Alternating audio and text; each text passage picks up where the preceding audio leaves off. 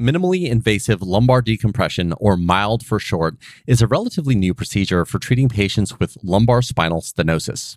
Those with this condition usually have difficulty walking or standing and might be interested in how the MILD procedure can help them when more conservative treatments don't work.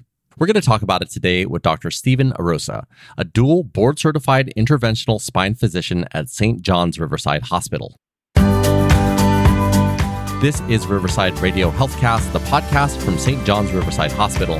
My name is Prakash Chandran. So, Dr. Arosa, really great to have you here today. Thank you so much for your time.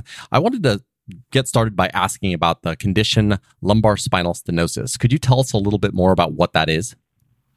Absolutely. So lumbar spinal stenosis is a narrowing of the center of the spinal canal. That's what stenosis means, is narrowing. And as we age, as part of the degenerative process or the aging or process of developing arthritis, the canal can become narrowed for a couple of different causes. Sometimes the joints of the back become arthritic and grow into the canal. Sometimes discs herniate or bulge out, causing the canal to be narrowed. And sometimes ligaments within the canal can become thickened over time and become larger, making the space where the nerves pass through the middle tighter. And that can cause pain, can cause something we call neurogenic claudication. What that means is that the nerves are being squeezed and blood flow is not passing through to those nerves as effectively as it once was. And that can cause pain that travels down the back to the legs. It can affect how long we can stand before we start feeling pain. It can affect how long we're able to walk, the distance we're able to walk before we start to feel pain. And many times, patients, you may have seen family members that are walking kind of flexed forward, hunched over as we age. That is part of the body's mechanism to decrease some of those symptoms. When we flex our back forward, we open up the canal. When we stand upright, we make the canal smaller. And so as a protective mechanism, the aging person, the aging spine tends to like to bend forward. And so that's what spinal stenosis is, and those are the pain problems and functional problems that it can cause. Yeah, that was an excellent explanation. And I didn't realize that stenosis meant the narrowing. Is this why when people sit down, they are more relieved because it causes that opening when they're in a seated position? Absolutely. That's exactly why the symptoms from spinal stenosis and neurogenic claudication are alleviated with sitting, because you're flexing the spine and opening the space, as well as bending forward when we're walking, like with a cane, a walker, or like many patients will find that have this condition, that they have less pain and are able to walk longer distances if they're using a shopping cart or a walker. It's actually called the shopping cart sign, that when you stand upright, you have pain, and when you lean forward, it gets better. And that's an exam finding or a sign of that you may have lumbar spinal stenosis with neurogenic claudication or nerve compression.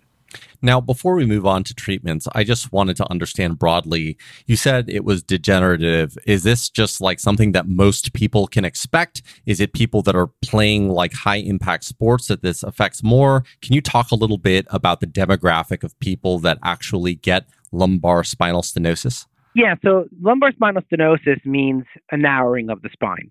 And the particular type we're discussing is the degenerative lumbar spinal stenosis with the claudication symptoms. There are patients out there that are younger that can have traumatic accidents that cause stenosis. There are patients that are born with smaller canals that cause congenital stenosis.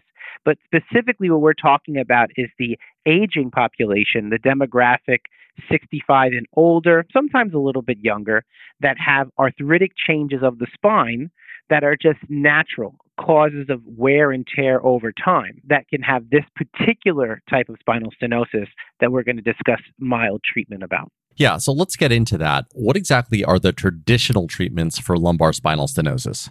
So traditionally, we start with conservative measures, such as physical therapy. So physical therapies can help with the muscular and arthritic components to the pain, can help with postural training and provide strategies for being able to ambulate longer distances and function a little bit better. When physical therapies are not working, we move on and talk about medication management or pharmacotherapies. And when we talk about medications, we're talking about our analgesics like Tylenol. We're talking about anti-inflammatories like ibuprofen. And then some of our nerve pain medications like gabapentin or Lyrica.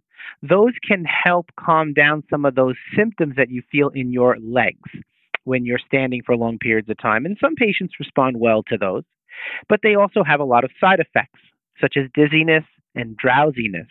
And so when you're already having difficulty ambulating and walking, sometimes these added effects of dizziness and drowsiness are not helpful and actually can impede your overall, as well as medications such as opioids, which have been traditionally used, which is a hot topic of conversation in the country right now because of the overuse of opioids and the negative side effects that they have when used long term. Especially if we have a condition like lumbar spinal stenosis that is a long-term, these things can have negative effects. As far as next steps after pharmacotherapy, we have interventional treatments, injection therapies, where we would inject some steroids around the nerves in the form of an epidural steroid injection. So epidural steroid injections have been used for decades to help with spinal stenosis. And typically after medicines and physical therapy, this was the only thing we had left before someone would need to move on to having surgery. And a lot of times patients are more interested in conservative, minimally invasive options prior to undergoing a laminectomy, which is a surgery that removes the bone and opens the canal. And then further surgeries such as laminectomies with fusions, where we have to stabilize the spine from a surgical standpoint. And so those are the options that we had, injections like epidurals. And then if those do not work, which you can only have about 3 in 1 year safely, then we move on to surgery. And this is where the mild actually fits in between injections and larger surgeries.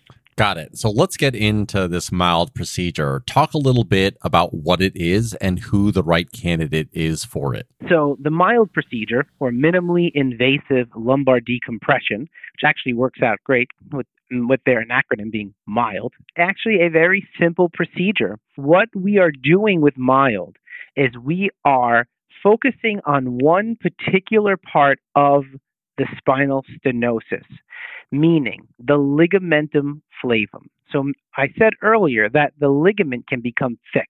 There is a ligament in the spine, which is a stabilizer that's inside of the spine, that as we age and there's arthritic changes occurring to this ligament, it will get thicker.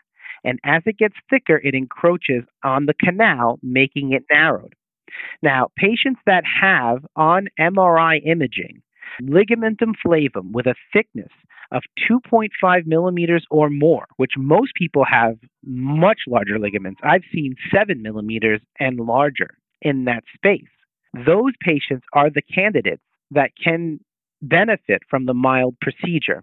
So what we're looking at is somebody with spinal stenosis and neurogenic claudication, the symptoms of the leg pain when standing that are alleviated with flexing the trunk or sitting. And on an MRI, they have a thickened ligamentum flavum causing their stenosis. Patients that have had an epidural and it did not help, or it only lasted for a few weeks, when we really should be seeing months of relief. Patients who have failed those epidurals and they're no longer working are candidates for this procedure. Now, what we do is, through a small, what we call a stab incision, a small poke in the skin, the size of a baby aspirin, we slide a little trocar and shave a little bit of the bone and shave a little bit of that ligament to open up the space. Everything is done through this small incision. It is a same-day procedure, and patients go home and back to normal activity 24 hours after the procedure. It can open up the space and allow for the blood flow to restore to those nerves and decrease those symptoms of leg pain when ambulating or standing for long periods of time. I mean, that sounds incredible. Just the fact that you're able to make this incision the size of an aspirin or a baby aspirin and then go home, less than 24 hours later. I think I understand, but Talk to us about what makes the mild procedure unique and different from traditional surgical treatments. So what makes the mild treatment unique is that not only the patients leave the same day, they don't stay, there's no hospital stay. There are no stitches during this procedure. We close that little poke with a little bit of glue or Dermabond, and the patients are back to normal activity in 24 hours. A traditional spinal surgery, which patients may need, is something called a laminectomy, where they actually, instead of shaving a little bit of that bone, you are removing a larger portion of the bone to open up space in the canal. And depending on your spine, it may require or necessitate a fusion procedure where if there's some instability, you then have to stabilize with other hardware or implants. Now, this procedure does not leave any implants behind. It does not affect the overall stability of your spine. So your spine, as long as it's stable before the procedure, will be stable after the procedure, and you will be able to go back to your normal activities. The mild procedure can continue to provide relief months after the procedure is done. So once it is complete, patients see more functional gains as time progresses over a 6-month period with therapy and exercise. Patients that have benefited from this can stand about 7 times longer than they did in the previous clinical trials and walk 16 times farther. So the procedure is very good at improving functional outcomes as well as decreasing pain by at least 50%. It gets even better with some of the results. What they found at a 5-year data study, so patients that had, after 5 years of having the mild procedure, 88% of the patients that had this had sustained benefit, and only a small percentage of patients went on to needing further surgery. So the procedure is minimally invasive and durable without needing to have extensive surgical time, hospital stay, or having implantable devices. So it really is the best next step when conservative measures have not helped and injections have stopped helping prior to moving on to a neurosurgical or an orthopedic surgical procedure. Because let's say we do this and it doesn't help, because a small percentage of patients it may not help. You are perfectly able and capable to have any and all surgical options. It does not close any doors for you. It only provides you another option to help alleviate your pain and improve your function. Yeah, I mean, it is such a cool time that we are living in, and it really sounds like a no-brainer next step when other conservative measures don't work. Do I have the right read on that? Yeah, that's exactly it. It's a very safe procedure, and I'm glad you brought that up because the safety profile in this procedure was found to be the same as an epidural steroid injection. So when people think about surgery on their back or they think about procedure, they go, am I going to be paralyzed? Am I going to have an injury to my spine when you do this? And this procedure, the way it has been created, the safety protocols that are in place, all of the procedural field is outside of the spine, not inside the spine where all of your sensitive nerves and neural tissue is. We are simply shaving and opening up a space in the same area that we place our injection. And so the safety profile has been studied extensively over the past 15 years and been demonstrated to be just as safe as an epidural steroid injection. I love it. Well, Dr. Rosa, this has been a hugely informative conversation. Is there anything else that you'd like to share with our audience today before we close? No, I think that's it. I think I would just like to say that, like you said, we are living in exciting times. There are a lot of options for patients, and I just want to let them know that we're here to help. We're here to offer them the best state-of-the-art treatments and get them the best outcomes possible. That's what we're trying to do here at St. John's. Well, we truly appreciate you. Thank you so much, Dr. Rosa. Thank you. That was Dr. Stephen Arosa, a dual board-certified interventional spine physician at St. John's Riverside Hospital. Thanks for checking out this episode of Riverside Radio HealthCast.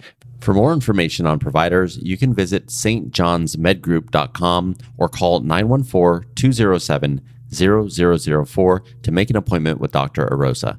If you found this podcast to be helpful, please share it on your social channels and be sure to check out the entire podcast library for topics of interest to you. Once again, this has been Riverside Radio HealthCast, the podcast from St. John's Riverside Hospital. My name is Prakash Chandran. Thanks so much, and we'll talk next time.